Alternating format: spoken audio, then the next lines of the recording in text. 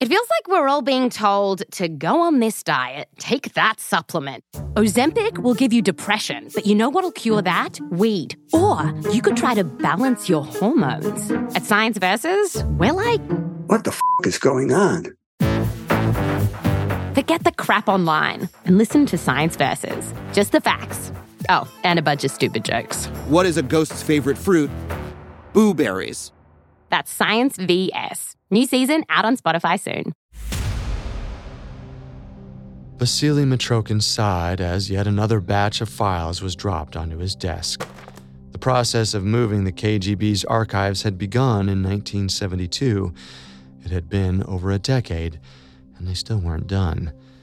Working from his office in the Lubyanka building, Vasily had reviewed 300,000 files over the past 10 years. He stretched and yawned. This new one could wait for tomorrow. Vasily shifted his weight as he waited in the security line to exit the building, eyeing the security guards checking his co-workers' briefcases and handbags. He had to remind himself not to be nervous.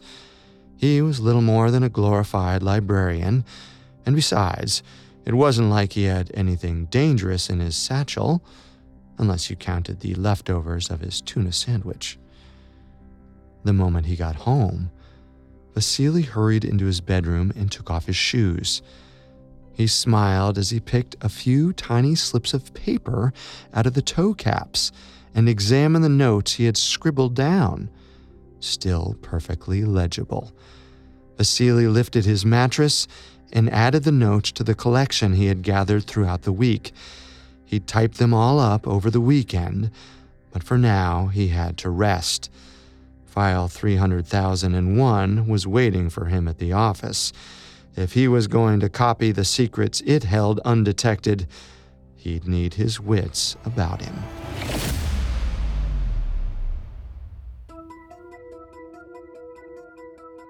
This is Espionage, the Parcast original exploring the missions of the world's most incredible spies and what brought their covert operations into the public eye. And throughout the show, we'll explore real-world spy tactics required to impersonate, exploit, and infiltrate the most confidential places in the world. I'm Carter Roy. This is our second of 2 episodes on George Trofimoff, an American intelligence officer who sent hundreds of classified documents to the Soviet Union while he was the head of the Nuremberg Joint Interrogation Center from 1969 to 1987.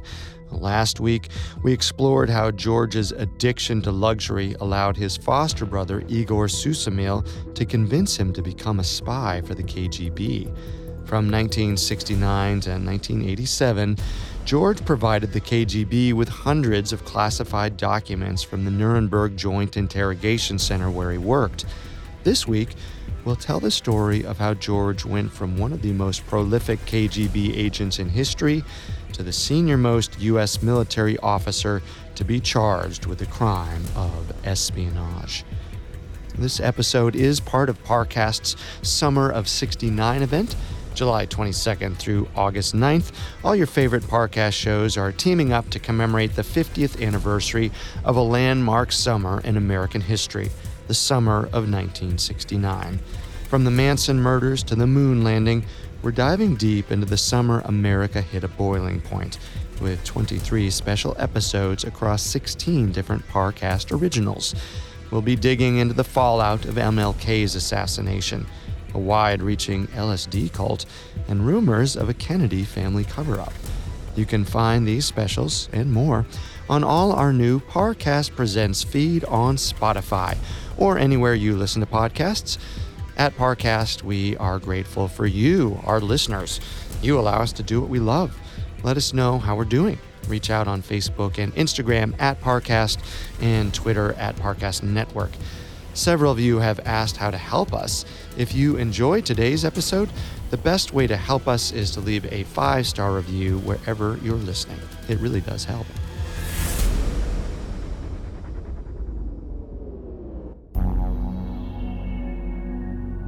George Trofimoff couldn't believe what was happening to him.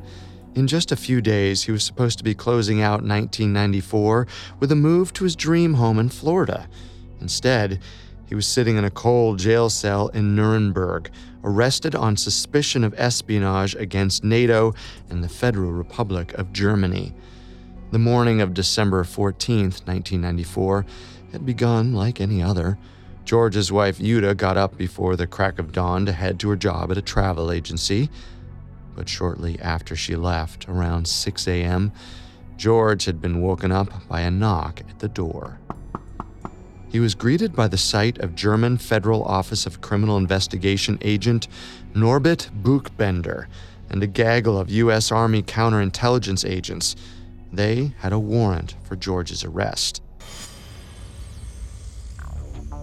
Although George was an American citizen, his alleged crimes extended to spying on the U.S.'s allies in NATO. Since Germany was part of this alliance, George could be arrested and tried there and didn't have to be extradited to the United States. Thanks to German law, George was guaranteed a speedy hearing. But first, Agent Buchbender subjected him to almost 10 hours of intense questioning, which George agreed to after consulting with an attorney. Right off the bat, Buchbender told George that a KGB administrator named Vasily Mitrokhin had spent years meticulously taking notes on the organization's files, and in 1992, he had defected to Great Britain. In his notes, Vasily had described thousands of classified documents that were provided by an American intelligence officer via a Russian Orthodox priest. He told George that the German Federal Office of Criminal Investigation, or BKA, suspected that this officer and the priest were George and his foster brother Igor Zuzumil. He informed George that Igor had been arrested as well and was currently being interrogated in Munich. Buchbender wasted no time getting straight to the point. He asked George flat out if he was a KGB agent. George categorically denied it. To him, it seemed like all Buchbender had to go off of was Vasily Mitrokhin's notes, which didn't even identify him by name. If there was a smoking gun, so to speak, that directly linked George to the documents, he felt like Buchbender would have let off with it. But the BKA agent was undeterred. He pressed George to admit that he was the KGB agent, codename Ante. George held firm. He said that there must have been some mistake. He had never heard that word in his life. For the next several hours, the two men went back and forth as Buchbender questioned George about his relationship with Igor. While George admitted that he had visited Igor before with classified documents in his briefcase, he insisted that he had never shown them to him or that Igor had looked at the documents without George's knowledge. George did admit that Igor had loaned him money around 36 times, but only to help him support his children as well as to try and help George keep up with his mortgage payments in the early 1980s. But he kept quiet about the regular cash payments Igor provided him from the KGB. By 5 p.m., George had yet to crack under Buchbender's pressure. Although the BKA agent realized he wasn't getting anywhere, he was certain George was guilty. A hearing before the Federal Constitutional Court, Germany's Supreme Court, was scheduled for the next day. While Buchbender was questioning George, Igor Zuzumil was going through intense questioning of his own. Although he acknowledged that the church's patriarchy was heavily connected to the KGB, Igor denied ever being asked to work on its behalf. Like George, Igor refused to turn on his beloved foster brother. However, when his interrogator said that George claimed Igor had lent him money over 36 times, Igor refuted it. He said it had only been once or twice, and only in very small amounts. He knew that there was no way that the BKA could have traced the payments, since they were only in cash. The only way they knew about the payments at all was from Vasily Mitrokhin's notes. If he stayed strong, he figured there was no way the charges against him would stick. However, one piece of evidence the agents searching Igor's house discovered linked him to espionage activities: a hollowed-out screwdriver. According to the American Spy Museum, spies may hide things in their own clothing or in the environment, or they may use objects designed with secret compartments. Igor's hollowed-out screwdriver was a classic example of one of these concealment devices, but he continued to play dumb. He said that when he had bought his house, the tools were already there. He had no idea that the screwdriver was hollow. Igor's interrogators were convinced Igor was lying. They scheduled his Supreme Court hearing for the next day to take place right after George's. The next morning, Agent Buchbender told George about the screwdriver that had been found at Igor's house. They said it definitively linked Igor to espionage activities, but George knew better than to fall into Buchbender's trap.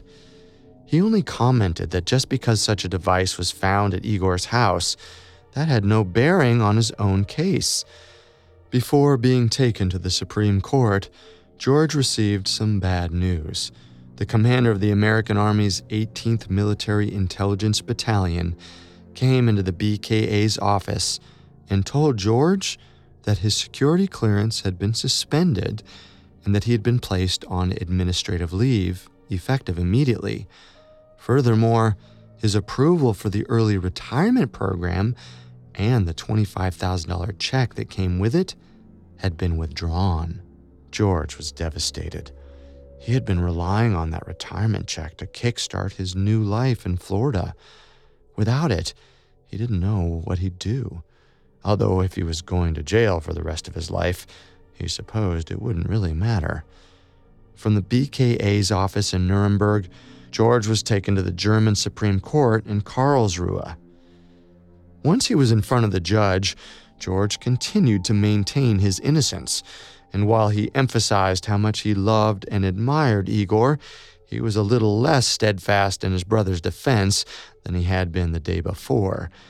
Regarding the documents he had in his briefcase during visits to Igor's house, George only said, quote, "I do not know whether Igor, during that time period, examined those records.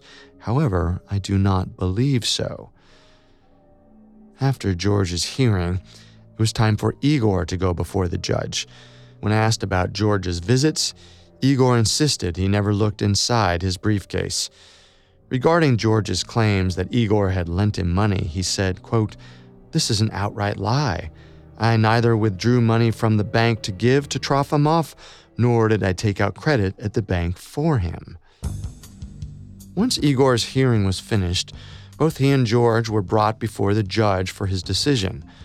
Although the BKA agents had presented a compelling case that both men were guilty of espionage, their alleged activities fell outside Germany's 5-year statute of limitations. In order to pursue the case further, there would need to be proof that they had spied on the KGB's behalf after December 12, 1989. Since there wasn't any evidence to show they had, the judge had no choice but to let George and Igor go free. George was elated. He was a free man. And with his espionage career firmly in the rearview window, the German authorities would never be able to come after him again, even if they found more incriminating evidence. But his problems weren't over yet. When George got home in the early hours of December 15, 1994, his wife was waiting for him. His arrest had devastated Yuda. She had no idea that George worked for the KGB. She begged him to tell the truth. George looked into his wife's eyes. He realized at that moment just how much he loved her. He swore on his parents' graves that he had done nothing wrong. Yuta believed him. Whether she was fooling herself or not, she couldn't bear the thought that her husband would keep such a terrible secret from her. George breathed a sigh of relief. He didn't want to lose Yuta. She was the best thing that had ever happened to him. It had taken him 5 tries, but he had found the love of his life, and the idea of losing her made him feel sick. Although the loss of George's retirement bonus made things more difficult, they decided to go ahead with their move to Florida as planned. George could stay in Germany and contest the decision to withdraw his bonus, but he didn't want to deal with all the legal red tape he would have to go through. To make sure the rest of his retirement could proceed, George hired an American lawyer based out of Frankfurt. Once he was up to date on George's case, his lawyer advised him against going to the United States, where there was no statute of limitations on espionage cases. If George moved to Florida, the FBI could knock on his door at any moment. But George ignored his advice. He wasn't worried. No matter what Vasily Mitrokin's note said, there was nothing concretely linking him to any espionage activities. He was certain that he could live out the rest of his days in the life of ease he had always wanted. He was wrong. Coming up, George puts his trust in the wrong people. This episode is brought to you by Anytime Fitness. Forget dark alleys and cemeteries. For some, the gym is the scariest place of all, but it doesn't have to be. With a personalized plan and expert coaching, Anytime Fitness can help make the gym less frightening. Get more for your gym membership than machines. Get personalized support anytime, anywhere. Visit AnytimeFitness.com to try it for free today. Terms, conditions, and restrictions apply. See website for details. And now, back to the story. In December 1994, George Trofimoff's dream retirement was nearly derailed when he and his foster brother, Igor Zuzumil, were arrested under suspicion of espionage. But because the 5-year statute of limitations on his activities had passed, they were allowed to go free. On June 1st, 1995, George and his wife Yuta officially moved into their home at Indian River Colony Club in Melbourne, Florida. One of the first things George did upon arriving in the U.S. was sign up for as many credit cards as he could. Unlike in Germany, which required an outstanding balance to be paid by the end of the month, George could increase the debt owed with virtually no limit. Despite Yuta's concerns, George racked up almost $40,000 of debt for improvements on the house. Rather than curtail his spending habits, he decided to take out a second mortgage in order to pay his bills, but that proved to only be a temporary solution. By late 1996, George's financial situation had become untenable. He needed money, and he needed it fast. So he turned to the only person who he thought could help him, Igor. Although there was nothing more George could do for the KGB, Igor promised to see what he could do. Around Easter of 1997, Igor called George with good news.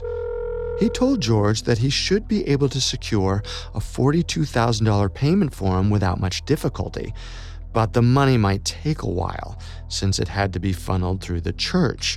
An immense weight lifted off of George's shoulders. He thought his problems were over. But what he didn't realize was that they were just beginning. Ever since George had arrived in the United States, the FBI had been keeping tabs on him.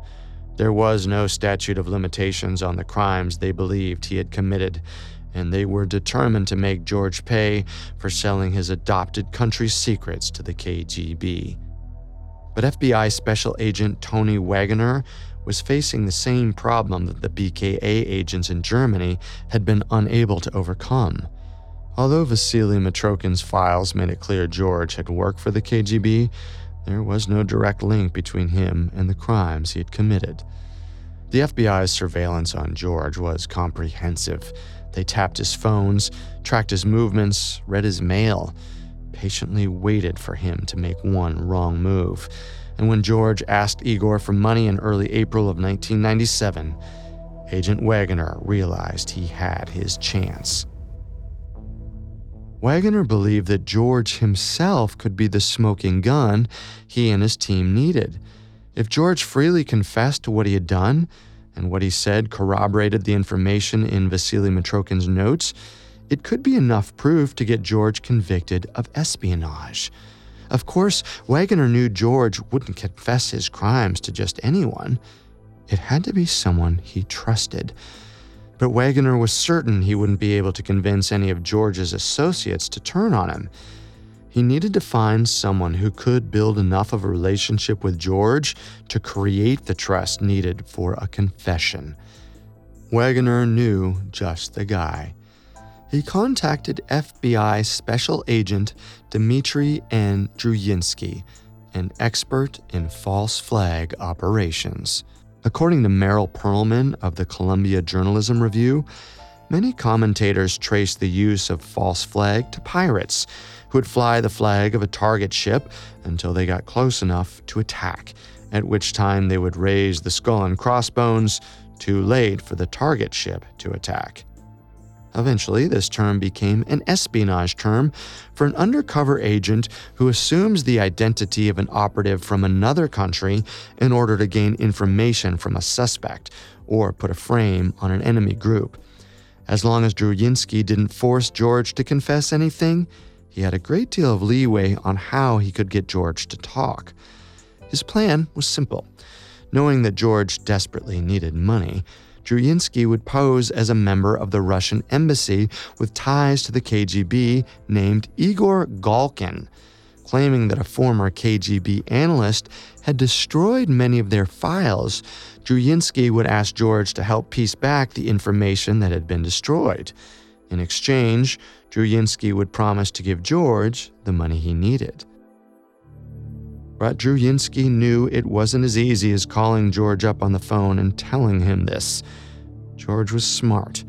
He wouldn't have risen so far in the military and gotten away with espionage for 20 years if he wasn't. In order for the plan to work, the situation would have to be so convincing that George would have no choice but to believe it was real. The first step began with the delivery of a vague, handwritten letter to George's house on July 10, 1997. It read, "Dear friend, we urgently need to meet with you to discuss a developing situation of your past cooperation with us. This situation is serious to all of us. Please use public telephone to call trusted friend who will wait at 10 o'clock a.m. or 11 o'clock today. Do not use your home telephone to call or discuss this with somebody. Do not forget to destroy this letter after you make telephone call. Your friends." The letter listed a phone number for George to call. He destroyed the letter immediately. He wasn't sure who had sent the letter and didn't want to find out. Plus, he thought Igor was going to get him the money. He was willing to wait. But Agent Druyinsky was undeterred. He had planted the seed. Now he had to water it. A few days later, Druyinsky called George at home.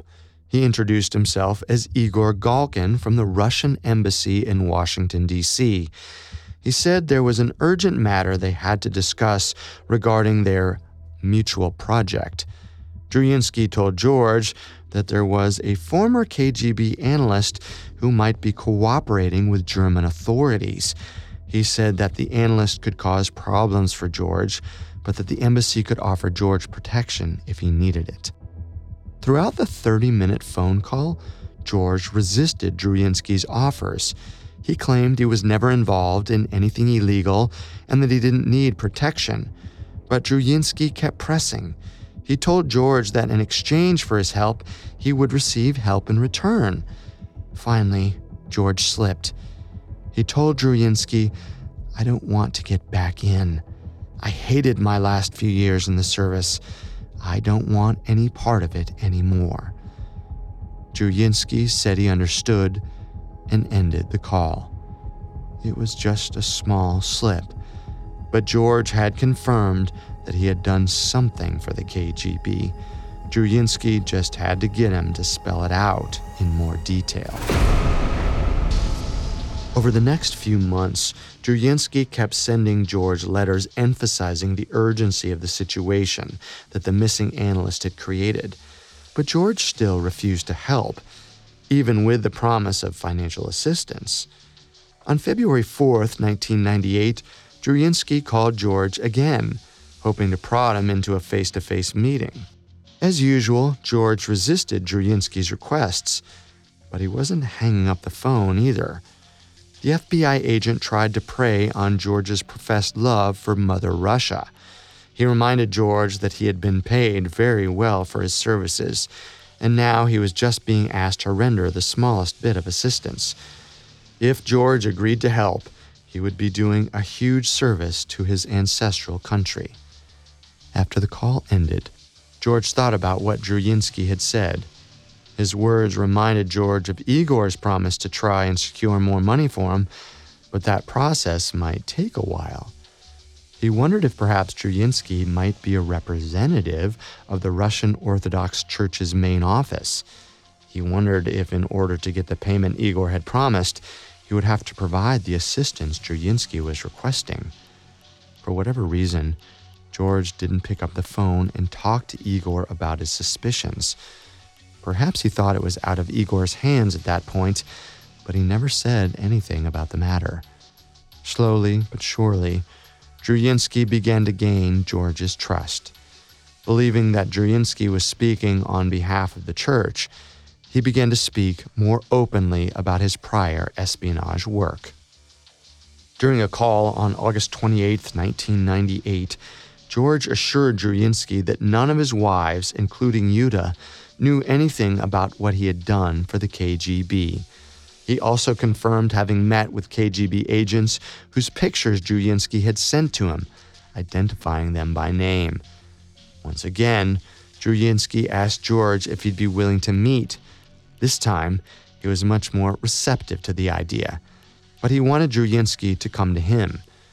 Druyinski said that wouldn't be a problem and promised he'd stay in touch. For a while, George didn't hear anything from Druyinski. Finally, almost 6 months later, on February 18, 1999, he got a call. Druyinski informed him that his superiors had approved a meeting. He asked George if he could meet at a comfort inn near George's house on Wednesday, February 24th. After some back and forth, George agreed. It had taken a while, but Druyinski had gained George's trust. The only question was whether he trusted him enough to fully confess to the crimes he had committed. Coming up, Agent Druyinski springs his trap. And now, back to the story. From July 1997 to February 1999, FBI Special Agent Dmitry Druyinski had executed a lengthy false flag operation on George Trofimoff. Hoping to get George to freely confess to sending confidential documents to the KGB, Druyinski finally got him to agree to a meeting on February 24th, 1999. When George arrived at the Comfort Inn for the meeting, he was visibly nervous. Although he trusted Druyinski, he was suspicious that something was off. He was aware that it could be a setup, but if he didn't get the money Druyinski had promised him, George could lose everything: his house, his car, and probably his wife. Druyinski insisted he didn't have anything to worry about, and George eventually calmed down and started talking. And talking. And talking. The psychology behind secret keeping is complex. According to a study conducted by Michael Slepian of Columbia University, the content of someone's secret is less important than how often he or she thinks about it. For many years, even though George was keeping a secret of monumental proportions, it didn't seem to be something he thought about all that often. In his mind, he wasn't doing anything particularly harmful, so it wasn't something that was constantly on his mind. However, with Druyinski's relentless pursuit of George and his espionage work, George was forced to truly confront what he had done. While he didn't necessarily feel guilty about it, the stress of having to constantly think about his secret had been steadily building, and when he met with Druyinski, that pressure finally caused him to burst. George told Druyinski his entire life story. his poverty-stricken upbringing in Berlin, his relationship with his foster brother Igor, how he became involved with the KGB. He described the process of how he took documents from the joint interrogation center where he worked, photographed them at home, then returned the documents with nobody the wiser. When Druyinski produced photos of KGB agents he suspected George had met with, George was able to identify them by name and the various locations where they met. When the meeting was wrapping up, Druyinski gave George a phone number he could call and an address to send letters to if anything else came up. George promised he would, then reminded Druyinski again about the financial issues he was having. The undercover FBI agent promised to see what he could do. As far as Druyinski was concerned, his false flag operation was complete. But if he disappeared completely off the face of the earth, it would arouse George's suspicions. He had to keep the ruse going until Agent Wagoner could gather the necessary information and obtain an arrest warrant. Getting everything ready would take a long time. George had escaped the law once already, and Wagoner was determined to not let that happen again. If he was going to arrest George, he wanted to be sure that his case was airtight. Meanwhile, George was getting frantic. On July 26, 1999, the 80-year-old Igor died of health complications before he could secure George any money. George called Druyinski shortly after Igor's death, practically begging for money. Druyinski told him that he had submitted a report to his higher-ups about George's urgent financial needs, but was still waiting on an answer. He promised to call George as soon as he had more news. With George unable to keep up with the payments on his house, he was growing increasingly desperate for the money. The more Druyinski delayed, the more frantic George got. But George's worries were a huge asset to Druyinski.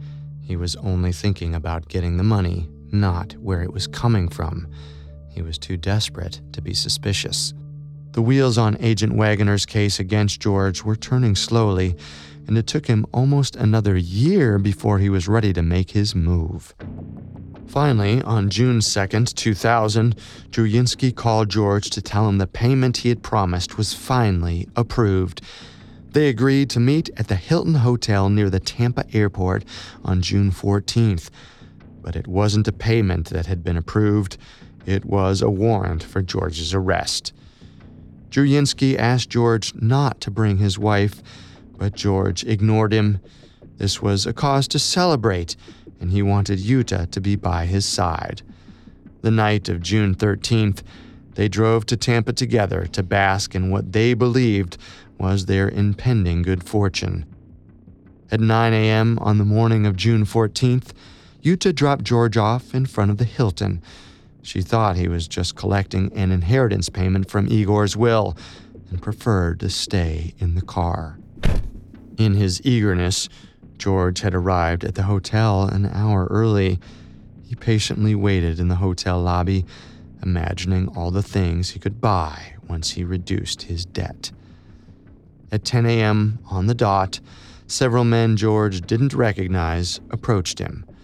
One of them flashed a badge and identified himself as FBI Special Agent Tony Wagoner. He informed George he was under arrest for alleged espionage activities against the United States. George was in shock. All he could do was point to his car outside and say his wife was waiting for him, but he never got a chance to speak to her. George was immediately handcuffed and shackles were placed on his feet. Yuta watched in disbelief as the agents put George in the back of a van and drove away. Later on, she would be questioned as well, but the FBI determined that she had no idea about George's spy career. With no money to pay for an attorney, George had to settle for a court-appointed counsel, Daniel Hernandez. Although he did his best to prepare a defense for George, Hernandez faced an uphill battle against the overwhelming resources the government devoted to the prosecution. George's bail bond hearing was held on June 20th, 2000. Terry Furr, the federal prosecutor, spent over an hour reading out the 32 different criminal acts George was accused of. The judge agreed with Furr's request to deny bail on the grounds that George was a significant flight risk. He would have to remain in jail while his case moved forward. With George stuck in jail, Yuta was suddenly forced to navigate life on her own, all while under the scrutiny of the media and the law. Saddled with the immense debt George had accrued, Yuta was forced to declare bankruptcy. However, none of the credit card companies came to her bankruptcy hearing, which meant the debt was completely erased. Ironically, if George had put aside his pride and filed for bankruptcy, instead of looking to Igor and Druyinski for money, he would probably have remained a free man. Originally, the trial was scheduled to take place shortly after George's arrest, but as the prosecution built its case, the start date kept getting pushed back. Although they had built much of their case while Druyinski conducted his false flag operation, there was still a lot of work to be done. Witnesses had to be located, testimonies had to be taken, and further documents had to be gathered. After almost a year of preparation, George's trial began on June 4th, 2001. The prosecution's case revolved around Dmitry Druyinski's false flag operation against George. Wearing a toupee, a fake mustache, and horn-rimmed glasses so his identity wouldn't be compromised on future missions, Druyinski's testimony lasted nearly 4 days. He painstakingly laid out how, under the false identity of Igor Galkin, he lured George into admitting all the crimes he had committed on behalf of the KGB. After Druyinski's testimony, the prosecution's next witness was a member of the British Secret Intelligence Service who had worked with Vasily Mitrokhin. This agent, who went only by John Doe in order to protect his identity, described Mitrokhin's files that referenced George's KGB code names Marquis, Ante, and Konsul, which corroborated many of the actions and information George had told Agent Druyinski about during their meeting at the Comfort Inn on February 24, 1999. George took the stand himself on June 21, 2001, 17 days into the trial. His defense revolved around the argument that everything he had told Druyinski was a lie. George claimed he had made it up in order to secure the money he needed to lessen his debt. During the cross-examination, the prosecution was easily able to poke holes in George's testimony when they pointed out that he had been able to identify photos of men who were confirmed KGB agents. George's only explanation was that it was a complete coincidence. The trial officially ended on June 26, 2001. It took the jury less than 2 hours to reach their decision. George was found guilty on all charges. His sentencing was scheduled for 3 months later on September 27th. For the crimes George had committed, the minimum sentence was 27 years and the maximum was life in prison. Either way, since George was 73 years old, it meant George would almost certainly die in jail. Both sides were allowed to argue for a larger or lesser departure from the official sentencing guidelines. For the U.S. government, nothing short of a full life sentence would suffice. In a letter to the judge, Assistant Secretary of Defense John P. Steinbit wrote, quote, "In our view, a sentence short of life imprisonment does not adequately address the scope and consequences of Trofimoff's actions and would fail to serve as an appropriate deterrent for others who would contemplate violating a trust to protect our nation's security." The judge agreed. George was sentenced to life in prison.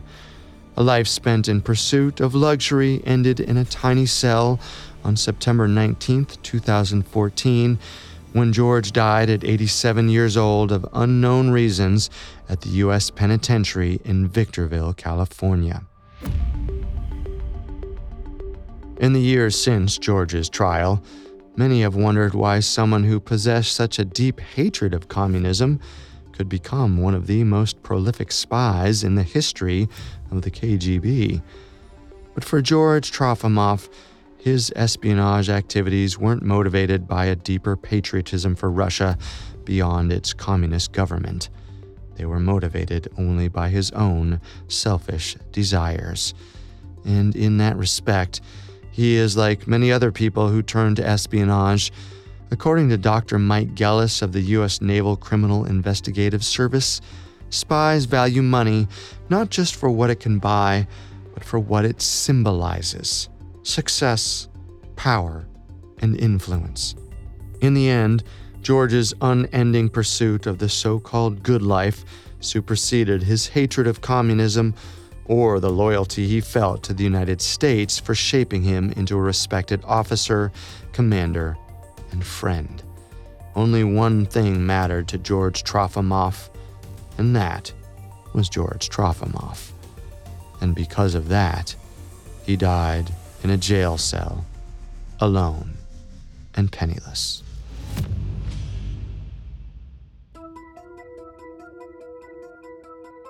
Thanks again for tuning in to our Espionage Summer of '69 special. We'll be back with a new episode of Espionage next week. If you enjoyed this episode, check out Parcast's continued retrospective into the summer of '69. From July 22nd through August 9th, the summer of '69 will feature 23 special episodes across 16 different podcasts, covering everything from Vietnam War protests to the Zodiac Killer. Be sure to check it out on our new Parcast Presents feed on Spotify or anywhere you listen to podcasts. Several of you have asked how to help us. If you enjoy the show, the best way to help is to leave a 5-star review. And don't forget to follow us on Facebook and Instagram at Parcast and Twitter at Parcast Network. We'll be back next week with another deep dive into the world of clandestine operation. Espionage was created by Max Cutler, is a production of Cutler Media, and is part of the Parcast Network. It is produced by Max and Ron Cutler, sound design by Russell Nash, with production assistance by Ron Shapiro and Paul Mahler. Additional production assistance by Carly Madden and Megan Meyer. Espionage is written by Alex Benedin. I'm Carter Roy.